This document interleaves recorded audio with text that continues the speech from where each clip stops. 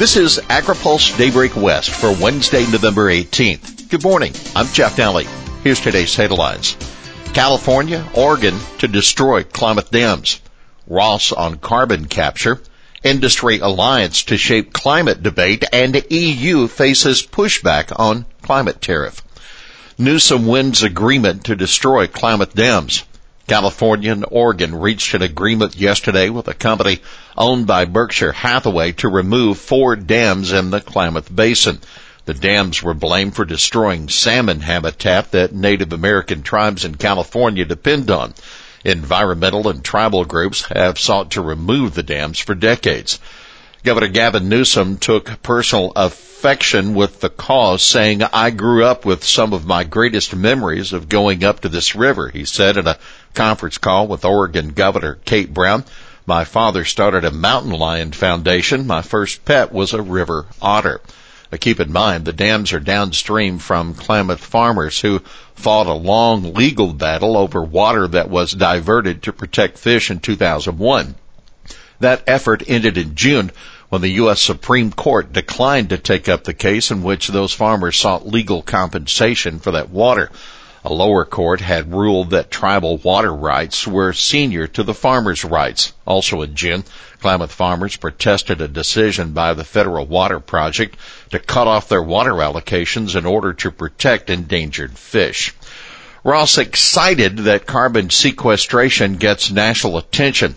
Since the election of Joe Biden for president, CDFA Secretary Karen Ross has noticed national commodity organizations and farm groups following California's lead on carbon sequestration among working lands. During a meeting of the Strategic Growth Council yesterday, Ross called it a tremendous opportunity to really partner with farmers and ranchers on the governor's executive order to conserve 30% of the state's land by 2030. She said the Healthy Soils Program, her passion project, will be at the center of the initiative. The Natural Resources Agency is set to begin stakeholder engagement on the order at the start of 2021. Ross also mentioned that California's low-carbon fuel standard is allowing for renewable natural gas generated by dairy digesters to be considered a replacement for fossil fuels. She called it building a cow-powered highway. Coalition of farm and conservation groups unite on climate proposals. Leading farm groups united with 2 major environmental groups to release yesterday more than 40 policy climate proposals. The aim is to help farmers to benefit economically from reducing greenhouse gas emissions and to become more climate resilient. The proposals include some ideas that already have some Democratic support. That includes the concept of the USDA Carbon Bank to trade agriculture carbon credits. The proposal is the brainchild of the leader of President-elect Joe Biden's USDA transition team, Robert Bonnie, a USDA undersecretary during the Obama administration. You can read more about the alliance recommendations at agripulse.com. We'll also have more about the proposal's prospects in this week's AgriPulse newsletter. Key Republican not sold yet on carbon credits. With the Climate Alliance proposals, the question is how much of the plan gets picked up. Randy Russell, the top industry lobbyist who is advising the alliance, says the coalition's intent is to get its recommendations included in climate legislation. He thinks there's a good chance a bill could move through a closely divided Congress. Biden transition officials are being briefed on the recommendations this week.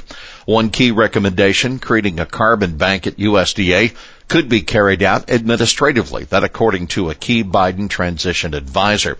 However, the alliance believes Congress needs to increase USDA's CCC spending authority beyond $30 billion. By the way, keeping an eye on Senator John Boozman, who will either chair or be the top Republican on the Senate Agriculture Committee next year. He told AgriPulse he's concerned that ag carbon credits will benefit companies that trade the offsets more than the farmers who actually generate them. Here's a transition watch. Former Senator Heidi Heitkamp, considered a leading candidate to become Agriculture Secretary, co-authored an opinion piece at agripulse.com arguing for policymakers to address the climate issue. Her co-author was former Georgia Senator Saxby Chambliss. A group that Heitkamp co-founded, the One Country Project, sent out an email to promote the piece. Bozeman, stimulus unlikely this year. Producers likely won't see another influx of COVID-19 cash until after the first of the year. Bozeman feels Democrats are holding out for a Biden administration. He told AgriPulse, I don't see us really getting anything done until after the first of the year, and I think that Vice President Biden has got ideas along those lines, and I think Democrats are purposefully waiting.